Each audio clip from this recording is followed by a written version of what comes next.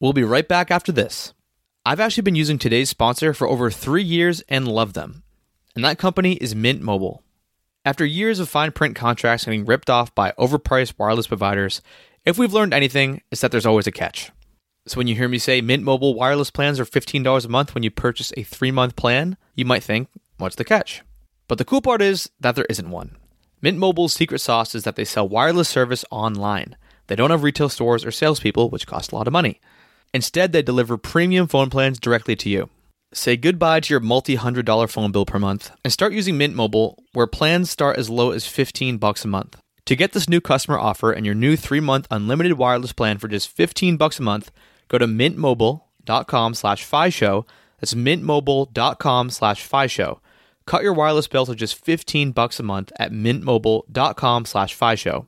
$45 upfront payment required, equivalent to $15 a month. New customers on first 3-month plan only. Speed slower, above 40 gigabytes on unlimited plan. Additional taxes, fees, and restrictions apply. See Mint Mobile for details.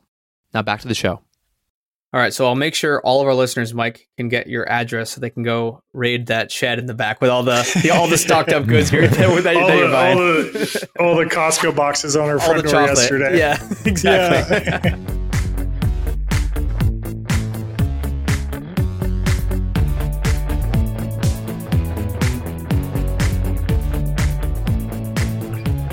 Welcome to the Fi Show, where you'll get a behind-the-scenes look into financial independence. Here's your host, Cody and Justin. Hello, and welcome back to another episode of the Financial Independence Show, where today we have on the king of passive income with vending machines, Mike Hoffmann. But before we get into his story, let me check in with my co-host, Justin. What is going on, man? Hey, Cody, it'd been a lot of just little back-to-back trips. I went to Denver and went down to kind of southern Colorado and went hiking. And then when I was leaving Colorado after a few days going to Idaho for a little music festival, I actually ended up having to drive through one of the craziest storms I've ever seen, like with the hail and the rain. My flight was supposed to take off at like 11 p.m. Keeps getting kicked down the road, ends up getting canceled. And I need to fly to Salt Lake City so that I can get to this music festival in Idaho and meet my buddies. So I had to rebook a flight. The flight that they were going to put me on with Frontier wasn't going to be until the next night at 11 p.m. So I had to just, scramble and book a Southwest flight. I had to get a hotel, all that sort of stuff. We'll let the listeners know. I'm hoping the credit card protection kind of stuff, when you have trip delays, I'm hoping that works, because if it does, then that'll pay for the hotel and the extra Ubers that I had to have. But yeah, I did the 3-day music festival in Idaho. Then went to Yellowstone and Grand Tetons, which are just gorgeous. Like if you're ever going out to Yellowstone, definitely save a little bit of time to get down the Tetons. I think it's one of the most picturesque places in America, and it's a small park, so it takes no time to really get to see some awesome things. And then continued the road trip on to Denver, and I'll be going to the Great Sand Dunes and Padre Canyon before eventually making it back to Austin this Saturday.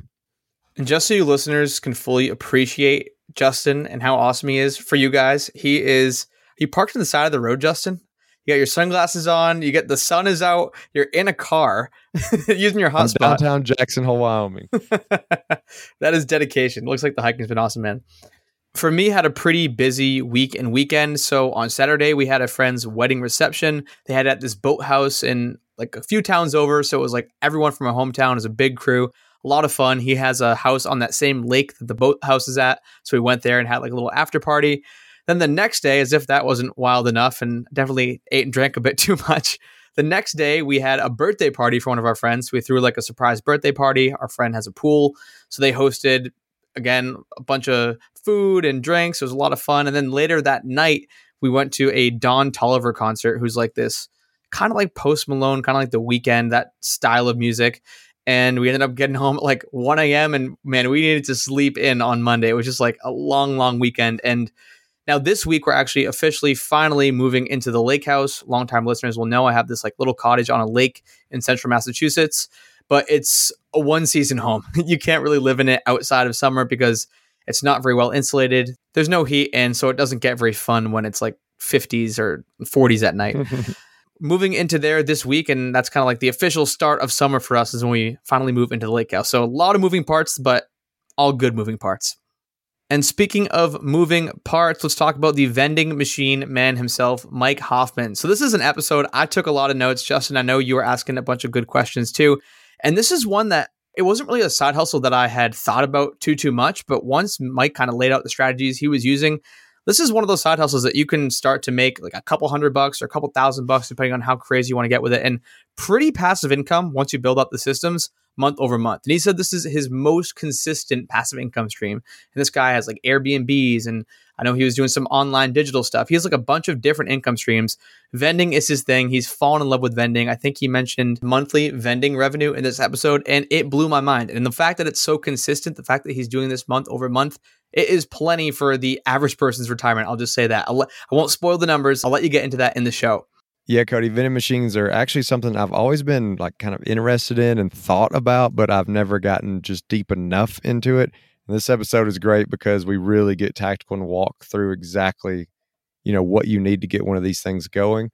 I also think it's one of those businesses that are kind of just like neglected, both from people not thinking about it enough to go after it, and also like, we've all probably had a bad experience with the vending machine. I think a lot of them are just not ran very well. So it could be a very surprising thing where, just because a place has a vending machine doesn't mean that they might not be open to swapping and running a contract with you versus the person that they have now, because the person just isn't doing a very good job or doesn't have some of the newer machines. And, when Mike talks about being able to get some of these awesome like new machines with zero money down, he also gets into some of the things that are beyond just your typical vending machine, some of these little mini markets. But definitely a lot of interesting content in the episode, and another cool way for passive income that a lot of people just don't think about. We definitely tried to cover all the tactical things you would need in this episode, but there is a lot that's going on in vending. And so if you want to be able to reach out to Mike, follow along with more of what he's got going on, and see some of the testimonials from the people that he's working with on vending, you can do all that and share this episode at thefishow.com/vending. That's thefishow.com/VENDING. Take it away, Mike. I was a collegiate strength conditioning coach, and working 60 hours a week training athletes is the norm, and that roles and responsibilities for that job. And I think one Sunday afternoon, because you're working 7 days a week, especially in season, I had like an aha moment of like, what am I doing? Literally working 60-hour weeks, making $1,200 a month as a GA, graduate assistant coach. Because if you broke that down, I mean, that's what, $2 to $3 an hour. So I had that aha moment of like, I am not doing this till I'm 65, or I'm never going to be able to get married or have a family. So that's when I had my first aha moment and started kind of down this passive income journey, and really starting to do some research on some cash flowing rentals back in the Midwest where I was coaching. And what was the first time you actually kind of took action towards that, where it went from, realizing that you needed to make some passive income or make more income than the $1,200 a month to taking some action? Yeah, so kind of the first action was just doing some research on properties at the time. This is back in St. Louis, a big jobs location, obviously, where you could get these rentals for, I was doing the most basic formula of, okay, if I bought a house for $100,000, can I rent it for $1,000? Like the classic 1% rule. And so I actually found my first rental, Justin, for $70,000 and rented it literally for $975. Classic 20% down, $14K. I was lucky to kind of parlay that with a 1031. But that was literally, it was that $14K down payment on a $70K home in St. Louis that kind of kickstarted everything. So I do want to rewind a little bit just to try to get a bigger picture here. So can we just get like a timestamp on age when you were making $1,200 as a GA? Like that seems like a really difficult amount to live on, first of all. So were you just like the king of frugality? And I just want to kind of hear the personal side of the story and what was going on. Yeah, so we were definitely house hacking with other coaches. I mean, GA stands for graduate assistant. So it's like that next step after college where you want to break into the coaching community, but they can't really pay you a full-time salary. So I started getting an MBA on the side because I was tired of learning about sarcomeres and anatomy and that as like an exercise science coaching component. Yeah, I was making $1,200. I think I was age 24. This was probably, not even 20, probably 22. This was probably 2011 when I did that. And then I think I got my first rental that following year. And that's kind of what parlayed my portfolio of passive income streams. And once you started to see that, did that change what you thought you would do with your career? Like you're a strength and conditioning coach, did you see that that was like what you really wanted to keep doing? Or did this thing out there where you started to take action on it, you started to see the passive income, did that completely change where you thought things were? Yeah, absolutely. It definitely changed my mindset on like time versus money, obviously. But I think where it really parlayed, which is farther down my career, was actually when my wife got pregnant. And that's what sparked me getting into vending 3 years ago. But I think at that time, it really kind of sparked the whole, because coaching is a very volatile career. A lot of times, if the head football coach gets fired, you get fired. So on wins and losses, which people could, you know, do you deserve to get fired? But yeah, you do, because you're connected to the head coach. So I think the volatility of that is where I started to change. Like, okay, I need to hedge my bets here and get some other income streams at the time. And I don't want to work 60 hours a week till I'm 65. So you were still working in the strength and conditioning space though, right? It wasn't like you just jumped ship. You were this GA making $1,200 a month and you're like, you know what? I'm going all in on real estate and I'm just going to kind of ditch this strength and conditioning stuff. You were still doing that as well to front the cost of the down payments and all that stuff, right? Exactly. Hedge my bets. Yeah, ultimately try to build this asset portfolio, leveraging some of the paychecks alongside that. All right. So you start going down this real estate path. Like how many rentals did you acquire? Did you just get one year after year after year? I know you mentioned you got the down payment from that first one, assuming from that strength and conditioning job. Like, how long did you kind of stay on that real estate path before you started exploring other forms of passive income? I think I got one, and then like 2 years later, I got a second one. And then when we moved out to the West Coast, I actually 1031'd one of the homes into a short-term rental out here in the Pacific Northwest, and then 1031 that into a different rental down in Florida. So it was just kind of a progression of kind of building equity as we kind of evolved and moved through the career journey as well. So when did that transform into other forms of passive income beyond real estate? So it sounds like you did long-term rentals, then you kind of got into the short-term rental game, but we're going to be talking a lot about vending machines today. Was there anything else in between that? Like what kind of opened your eyes to other forms of passive income? Yeah, so I think probably right before I got into vending, that was back in COVID, pre-COVID, when like all the e-com stuff blew up, and I knew I wanted to do something in that space without running it myself. So I hired a third party to run my FBA store, and that does 10 to 18% returns consistently every month in profit. And then I do Bitcoin mining. So I have a third party that runs that out of some Bitcoin mining facilities outside of Philadelphia. I think my hash rate comes out to be around $500 in Bitcoin every month, whatever, the Bitcoin price is. But I'm just having that sent straight to my wallet. And then I'm doing some affiliate marketing stuff and with my newsletter. And then I think most recently writing a couple books around just vending passive income streams, starting with nothing, that whole kind of mindset. So you're like me. You're a dabbler. It sounds like you are not afraid to try out new passive income streams. So, okay, you're doing all of that stuff. What interests you? What gets you started with vending? What's the attraction of vending? Yeah, so that's a great question. And I think, Cody, what was actually the trigger to get me into vending, most people won't believe this, is finding out my wife was pregnant with our first kid. Literally, I was like, oh, here we go.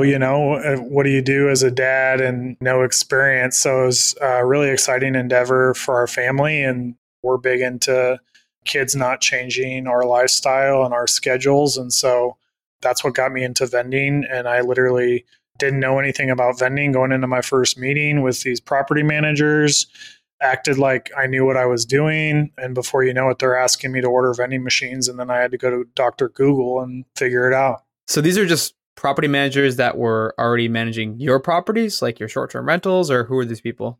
We live in a college town up here in Oregon, a couple high rises close to campus. I was like, okay, with vending, you want a lot of foot traffic, you want a lot of eyeballs, and still traveling a lot for my VP job out of Palo Alto. So I was going through airports and looking at these vending machines, being on the road all the time. And so I just reached out to a couple of these high-end apartment complexes next to campus, and they took meetings with me. I didn't even have a business name or an LLC for this vending business set up yet. Just kind of went in there acting like I knew what I was doing. And they left those meetings with me wanting to order machines. And so you had already decided at that point that vending machines were a good side hustle. I guess, what was the intro to that? Because I know you mentioned you talked to those property managers for those high rises, but you must have had like an inkling that this was going to be a profitable venture before you went and started those conversations. Yeah, I think I read a couple articles. This was back in COVID around, if you've followed Warren Buffett at all, like his first investment was building a vending route when he was 18 years old. And he actually sold it when he was 19 for a 1.5 multiplier. And it's like his number one regret with investing was getting rid of that route. And so when I read some of his books and stuff, I was like, oh my gosh, this is literally no capital needed. I didn't need another 15K to buy a tiny house in the Midwest. I literally, these days you can finance machines at no money down. So it was just such an easy way to get started. Plus, the last 3 years with COVID and everything that's happened, it's the most consistent passive income stream I have. Like I can tell you within $100 every month of what my total passive income will be from my 11 machines versus like Airbnb rentals. It's like, 4th of July or, dead time in the fall. With this, it's so predictable. It's boring. Boring is good. Boring works. All right. So I have so many questions about this. So let's talk about the first piece of this, I guess, which is finding a location. I know you had these high rises next to you. People may or may not have high rises near them, but like, what are good locations? What are bad locations? And how do you start those conversations with the right people? Yeah, great question. So the first thing you want to do is you want to break it up into two pieces, either high employee businesses. So unless you're in the middle of nowhere, Western Nebraska, you're going to have high employee businesses. So if you're in, let's just say Omaha, for example, that could be a lot of manufacturing, industrial, airports, any of those, and then high traffic locations, which are going to be a lot of your apartments, hospitals, senior citizen homes. And then it's just literally scraping the internet. You want to get to the front desk receptionist, to the property management group. And then once you get those meetings, what you start to find out is a lot of these decision makers actually manage multiple properties in their portfolio. So then you can start doing rev splits and things where it incentivizes them to bring you in at scale. And then you can give them a cut of your margins at scale as well, because now you're going to be ordering inventory at scale. So it's a win-win for everybody. Okay. So you answered part of my next question, which was, what's the incentive for them to say yes? It sounds like some of these big operators, they're okay with doing a rev share, and maybe we can dive into that and what percentages look like. But other times, are you like leasing, you're leasing the front hallway, or sometimes it's just goodwill. Be like, yeah, I have this vending machine and it'll make your people happy. Like, what do most of those conversations look like? I know it's probably not all the time going to be with these big operators who are going to set up this like rev share thing.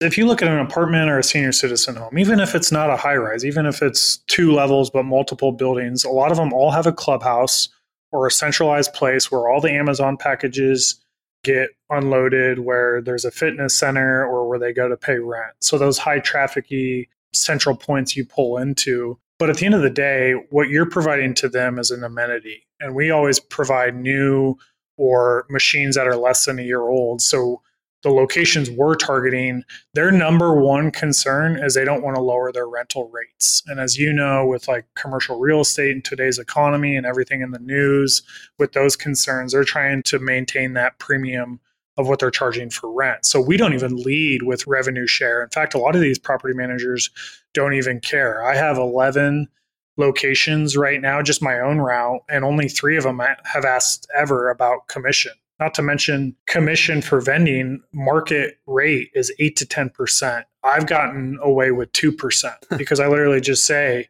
inflation, do you want us to charge more in the machine or do you want your customers to be happy? And guess what they pick? Customers. Exactly. Yeah. So then let's say you decide to do this and now you want to go and look for a machine. I know you mentioned that there's some options where you get 0% down. Like you can get 0% down on a $4,000 machine. Is there like specific models you recommend or companies you recommend? It sounds like maybe buying a used one off Facebook Marketplace isn't the way to go if you can get this 0% down financing. Just wondering what the do's and don'ts of buying are. It's just like real estate. And, the cheaper the machine, the questions you start to ask around like what's under the hood, right? And so for me, my first machine I got for $2,500 off Craigslist. And I was like, this is a screaming deal. This is $2,000 cheaper then a new machine. So I pulled the trigger and they even delivered it. Well, 6 months after this machine got installed, it stopped working. And now I was left out to dry. Like, I don't know anything about how these machines work. I don't want to be a machine manufacturer expert at all. So I had to pull that machine out. Now I get only new machines or less than a year old, what they call refurbished. And I'm just doing the math in my head. I think I just bought 3 machines, $16K. I think they're around $5,500 to $6K a new machine. No money down. The best part is you literally, your first monthly payment. So if you take a $5K machine, spread it out over 48 months, you're looking at about $150 a month is your payment on this, machine mortgage. And the great thing is there's no money down for the first 90 days. So I'll do 90 days of sales on this machine. So let's say the machine does $1,000 a month. I'll do $3,000. My margins are 55, 60%. I'll have 2K of that I can put down on the principal of the machine, or I could just, like you can be as aggressive as you want to be with paying these machines off, and you're not required to do any down payment at all. We'll be right back after a quick word from one of our sponsors. Today's sponsor is one I use on a daily basis at my company, Gold City Ventures. That is the sound of a sale in your Shopify store. But did you know that Shopify now also powers in-person selling? Shopify POS is your command center for your retail store or small business. Accept payments, manage inventory, they have everything. Shopify brings together your in-person and online sales business into one source of truth, one dashboard, everything in one place. You know exactly what's going on. And now they have all these customization options. They have plug-and-play tools that you can integrate with Instagram or TikTok or wherever. You can take your payments by phone or by tablet. Shopify makes it easy. Plus, if you have any questions, their support team is there to help you. I know we have a lot of entrepreneurs in this audience, and Shopify POS just breaks down that barrier to accepting payments with your business. Sign up for a $1 per month trial period at shopify.com/FIShow, all lowercase. That's shopify.com/FIShow to take your retail business to the next level today. Shopify.com/FIShow. Now back to the show. Wow. Okay. You ordered $16K worth of machines with no money down. Is that like straight from the manufacturer? They have some kind of a financing deals? Okay. Because I have so many machines with them now, I don't even no credit check, $16K. And all these machine manufacturers, they're the equivalent of a car dealer. Okay. When you're ready to find the machine you want, they're like, okay, do you want to pay for it or do you want to finance it? And if you say finance it, they're going to enter you to their financing arm. And are there some models that are better than others? Are there certain things with the machines that are like must-haves versus must-not? Like, I'm just thinking, if you only accept cash, like you're probably leaving a bunch of money on the table. Like, I never have cash with me. So the only time I'm ever using a vending machine is when they have like tap to pay. It's so much easier. Yeah, tap to pay. I think just to start, you never want to do a snack only machine. Okay. At the very least, you want to do a drink only because snacks have a shelf life. Like chips, I think is 90 days. So you never want to do that. I like with my vendingpreneur community to recommend a combo machine. So rather than buying a 5K snack machine and a 5K drink machine, do a combo machine for 5K. So you're hedging your bets. And then if it's a great location that's selling out all the time, then you can parlay that into another machine, but don't start big and then be SOL. So I recommend a combo machine, holds 9 to 15 types of drinks and then still holds 30 plus snacks. And then you definitely want a credit card reader. That's 70% of your sales. The other thing with credit card readers that's a huge differentiator in the market is you can track inventory from your phone. So if you're traveling the world like you do, you literally can wake up, look at the app and see how many sales you did last night. And the other cool thing with that is that'll also track inventory and be such a game changer. When we get our vendingpreneur community locations, a lot of these places already have vending machines. But guess what? These old school operators, if you think of people my dad's age in their 70s that don't even know how to use an iPhone, the only way they can track inventory is by driving by the machine and taking a picture of it. And so we just installed a new machine. Part of that $16K order is with the Super 8. They already had a vending machine, Cody, that hadn't been stocked in 60 days. That was my next question. When it comes to stocking, what do you stock it with? What's the frequency? We can obviously go down a huge rabbit hole here, but again, are there like do's and don'ts of stocking? Are there certain types of snacks or certain drinks that you always put in your machines that you stay away from? I'm sure profit margins is a huge consideration. Obviously, people's likes and wants are a huge consideration. So like, how do you know the right things to put in your machine? Yeah. I mean, the first thing is it's trial and error. If you have a senior citizen home, that's a bunch of 55 plus, they're going to love their Arizona green teas and, Twinkies, but they're not going to touch a Monster. Yeah. And then if you have your college apartment, they're going to love their Celsius energy drinks and pay $4 for a can that you're getting delivered for free from Costco for $1.30. So you're already over 60-70% margins on that Celsius. But where we've really doubled down is things that don't have a shelf life. So those chips that have 90-day shelf lives, we've actually removed them from our inventory, and we've gone down the route of, if you go to a movie theater and you have these big boxes of candy, you think of like Sour Patch Kids. We get these boxes of 5-ounce Sour Patch Kids from Amazon Prime, delivered free, $1 a box, and we sell those for $4. Wow. And you don't have to worry about a shelf life of a bag of chips. We get Pop-Tarts from Costco for 24 cents. We sell them for $1.50. And it sounds like a lot of these are on like auto renewal, or at least they're easy to like one-click ship for free from like Costco. I know you just mentioned Amazon. So you're not getting them all from one place. So like, how do you keep track of inventory, and how do you make sure like the shipments are going to the right places? And I'm sure there's a lot of moving pieces when you have like a route with a bunch of machines. Yeah. So a lot of times you're going to keep your inventory in one location, whether that's, one of my students is vendingpreneur in Minneapolis. He has a basement that's literally just shelves of snacks. I bought a landscaping shed from Costco, a little 5-foot by 4-foot landscaping shed that I put right inside the fence of our backyard. And that's where literally it's full of sodas and snacks to the brim. So you get them shipped to a centralized place. And then as far as, delivery, you're just tracking that inventory from your phone. So if we're going to an apartment, let's say down the road, or let's say we're going to the grocery store and we're driving by an apartment with a vending machine, you can literally throw the snacks in a bucket, throw that bucket in your trunk. It takes 30 minutes a week to stock a vending machine. So as you talk about time and leverage, you got a machine doing $1,100 a month, takes you a half hour of work a week. Well, you start to get 11, 15, 20 of those, and it starts to parlay pretty good. And then if you're like me, I hire an operator for $20 an hour. So it takes him 4 hours to do 11 machines every Monday.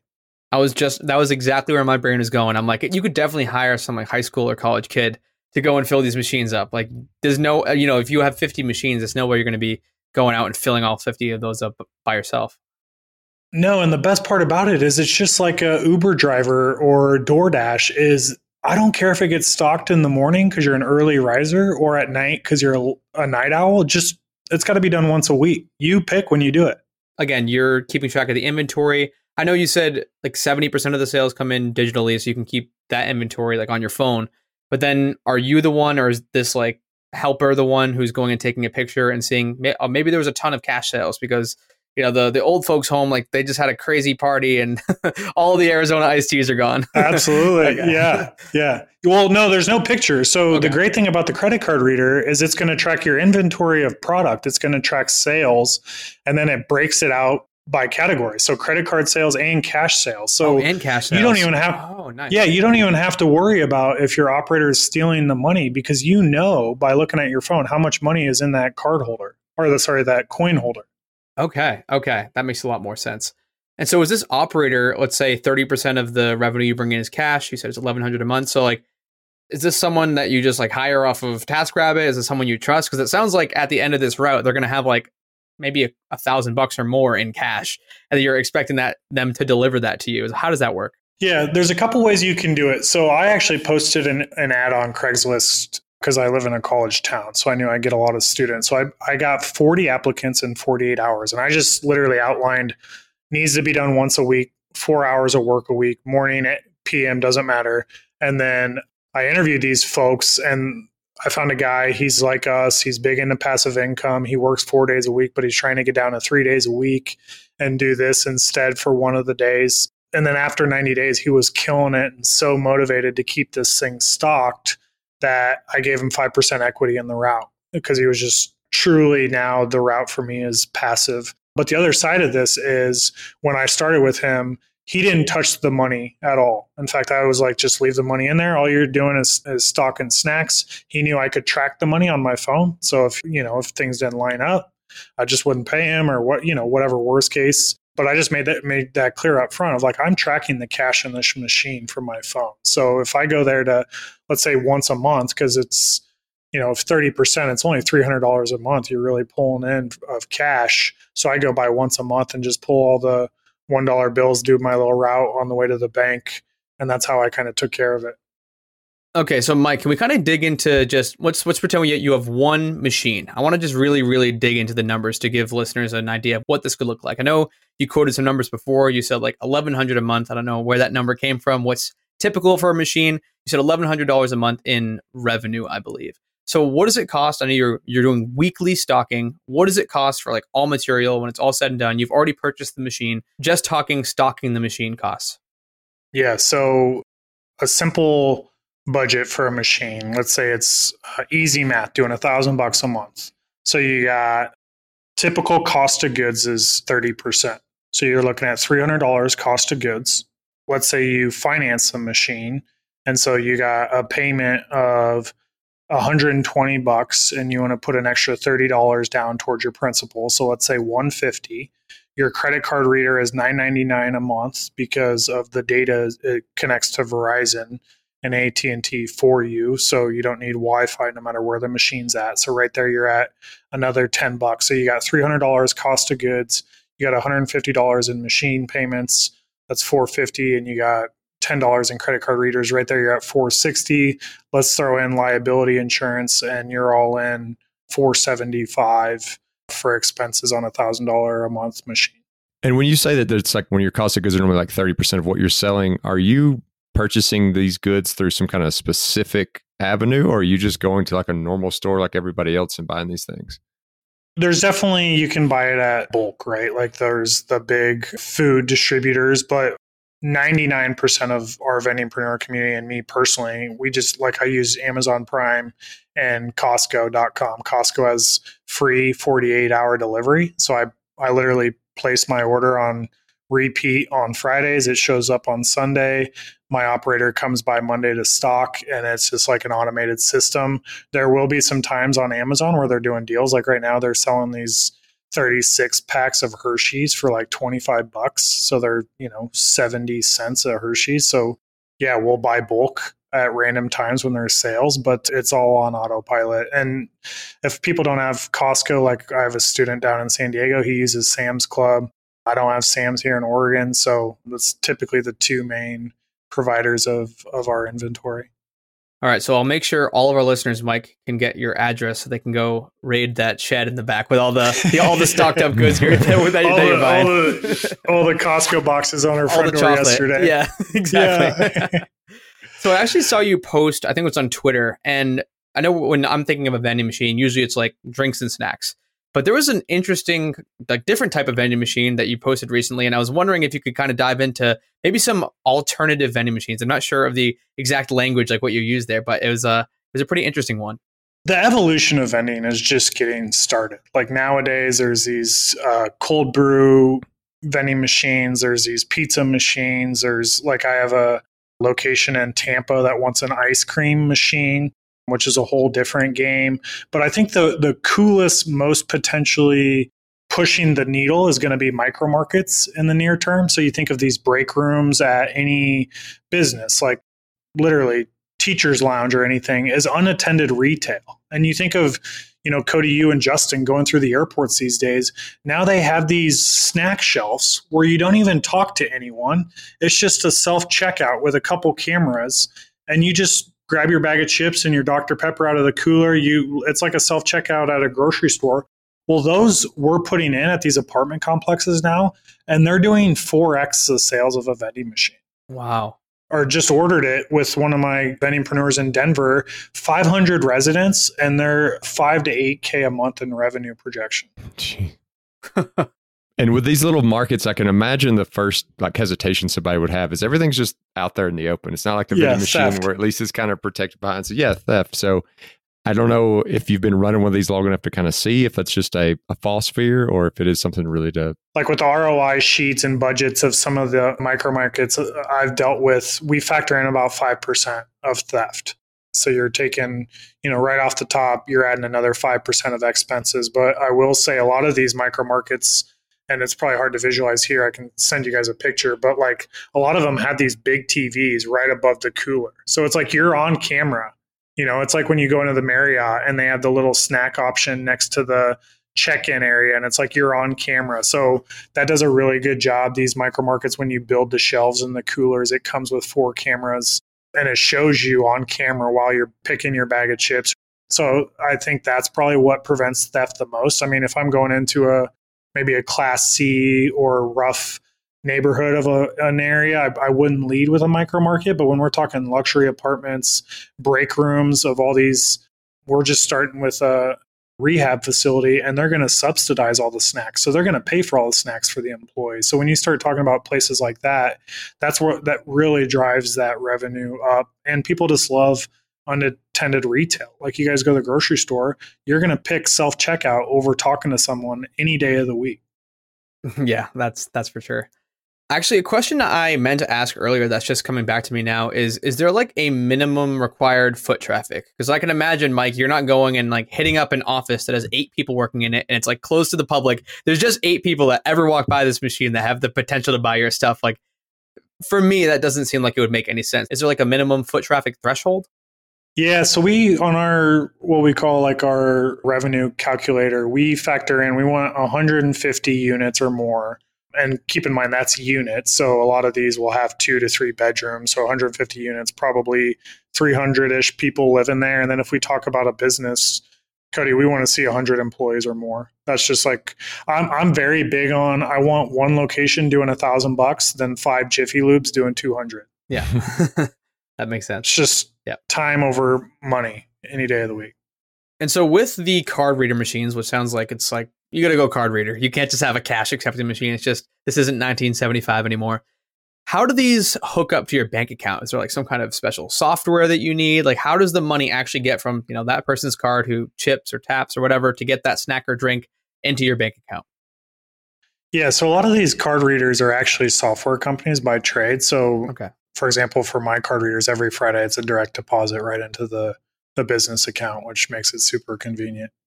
Yeah, that's the definition of passive income, right? And is it like, are you getting paid daily? Are you getting paid weekly? Are you getting paid monthly? How often do these paychecks come in? Yeah, every Friday. So weekly, but you can, in the app from your phone, you can track daily sales. You can kind of get an idea of, like for us, we want to make sure all of our drinks are stocked around Thursday or Friday, because that's a lot of like chasers and things going into the weekend. So you can also get an idea during the week of inventory and just stay out of it.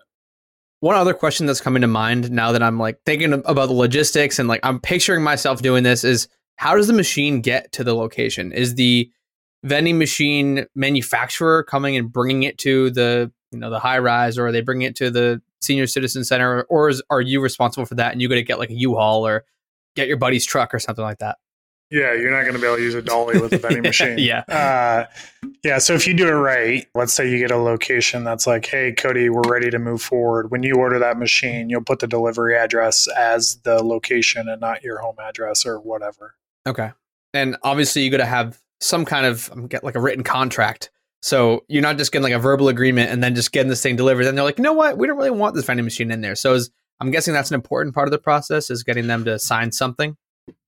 Yeah, and it's not even the contract, because every service contract typically has 30-day out, like your cleaning business or your vending service or whatever is going to have a 30-day out. Where the contract really comes into play is when you want to sell your route for a 2 to 3x multiplier. You'll notice that vending routes that are being sold, the ones that have contracts and can prove their revenue, literally are selling for a way higher multiplier. And that's where I think you got to, vending is such an asset that's untapped. Like, people want to talk about the $500 extra a month, but if you get a location, like I have one location, $3,000 a month in revenue. So 50%, we're doing $1,500 of profit. But to take that a step further, that $3,000 a month contract, that's $36K a year in revenue. If I sold that for a 2.5x multiplier, that's $75,000 asset. And then when you're actually looking at getting your vending machine into a place, is there like a typical, like, hey, this is a 1-year lease, a 6-month lease? Like Cody was saying, you would hate to get all this lined up, you get the vending machine there, and then all of a sudden they change their mind. Yeah, so our standard agreements are 3 years. If I have a property manager that's like all in and kind of young and innovative, like the three of us on this call, I think I have 3 locations that have 5-year agreements. Okay, 5-year agreements. That's solid. Yeah. Predictable revenue. Yep. And to kind of bring this thing full circle, because we have a very numbers focused audience, we like to call ourselves money nerds. It sounds like $1,000 a month for a machine isn't that crazy, isn't that outlandish, as long as you're hitting those foot traffic thresholds that you mentioned, like 100 people or 150 residents, or flip flopped. I wasn't sure exactly which one. There's 150 residents, 100 people in the business, and then it's like 50% profit margin. So that's $500 in the machine. You get like 8 of these machines, you're looking at $4,000 a month and pretty passive income. I mean, like you said, it's like 30 minutes a week to restock, and at some point you can start to outsource that. So it seems like this is something that could pretty quickly cover your expenses and or replace your day job income if you get enough of these things. Yeah. Well, and then you start to factor in micro markets, and those we're seeing do 4x a machine. So now you're talking $4,000 a month and $2,000 in profit. So absolutely, I think the vending, you start with 5 locations doing $1,000 right away. You're already at $2,000 and you feel comfortable and you want to parlay that into a micro market and you're at another $2,000. And I have one of our vendingpreneurs started in January. He's up to 15 locations. And I talked to him last week because he literally has 4 daughters. He's already sees a path to fund them through college, $100,000 a year. Well, he's telling me he sees a path to 100 machines in the next 12 to 24 months. So, I mean, it definitely sounds like a great avenue for income. I think the hardest part for me is like canvassing and figuring out where you want to put these things. So, like when you're looking and thinking about your town, is there a go-to strategy of a punch list of like, look at these specific type of businesses and locations to help people like kind of brainstorm of where they could put these things? Yeah, so the hardest part with getting a vending route started is finding locations, hands down. Finding machines, all of that is easy. Learning how to stock them, easy. Finding locations is the hardest part. And Justin, we use 2 criteria. Anyone could do this. You literally Google apartments that have 150 plus units and then businesses in your town that have 100 plus employees. So you could literally Google, biggest businesses in your town, right there on Google Ads, scrape every single one of them, start calling into these front desk ladies and asking for an intro to the person that oversees vending. And then, that's how I built my route. And these people would take my meetings and then they're like, we're ready to buy vending machines. And then I'm thinking in my head, oh crap, I got to go find out where to find these vending machines. So absolutely anyone could do it. And the great thing is with no money down, you're literally getting started with $500, a $300 credit card reader and $200 of inventory to stock the machine, and you're already making money. I think owning vending machines is an awesome passive income route, but I don't want this to just sound like an OxyClean commercial where it's just like 20 features about why this is the best thing ever. What are the biggest risks to this strategy? Is it like not getting enough foot traffic and then you can't make the monthly payments of the machine, or somehow you get screwed out of a contract, or just like there must be some type of risk associated with the side hustle? Yeah, so the biggest risks are finding a bad location.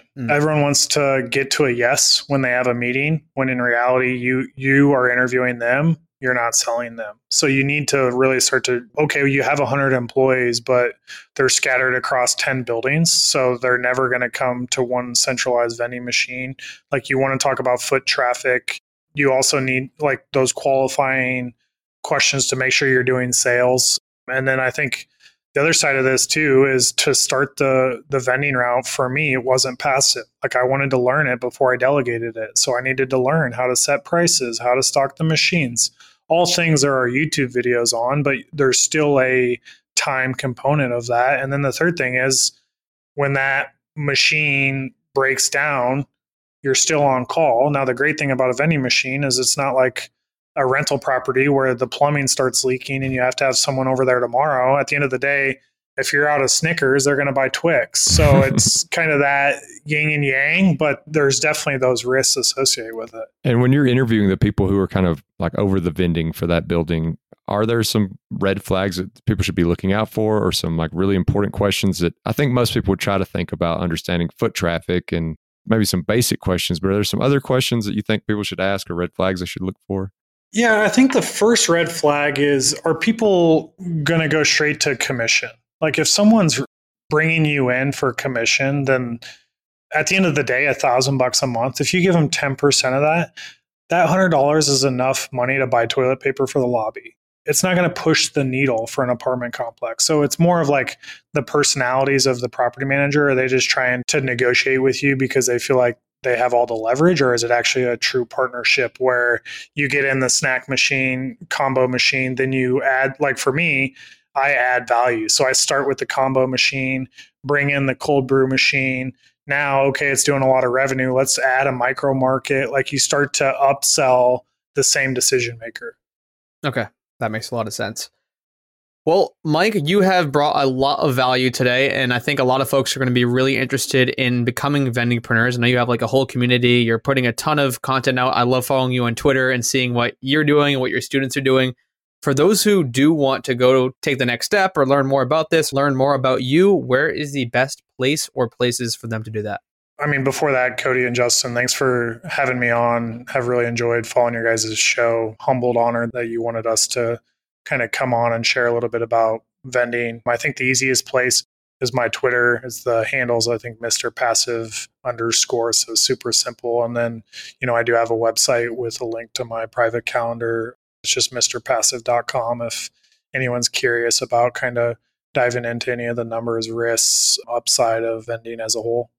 Well, Mike, like Cody said, thank you so much for coming on the show. This has definitely piqued my interest into vending machines. So I'm very interested in this and learning more. And I think it's going to be a cool avenue for a lot of our guests to listen to. That's maybe an easier market to step into than something like buying a rental property. So I appreciate it, Mike.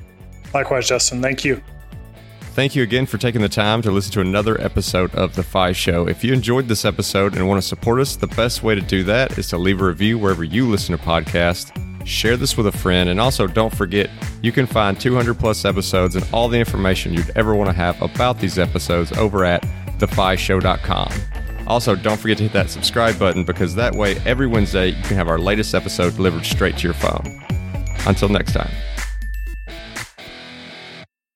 Hey, real quick before you go, I just want to remind you that I have made my personal budget and net worth tracking spreadsheet available, the very same one that I use to track my net worth from $38,000 to over $1.2 million, available for free on our website at thefishow.com/spreadsheet. So you can go download that today. That's thefishow.com/spreadsheet.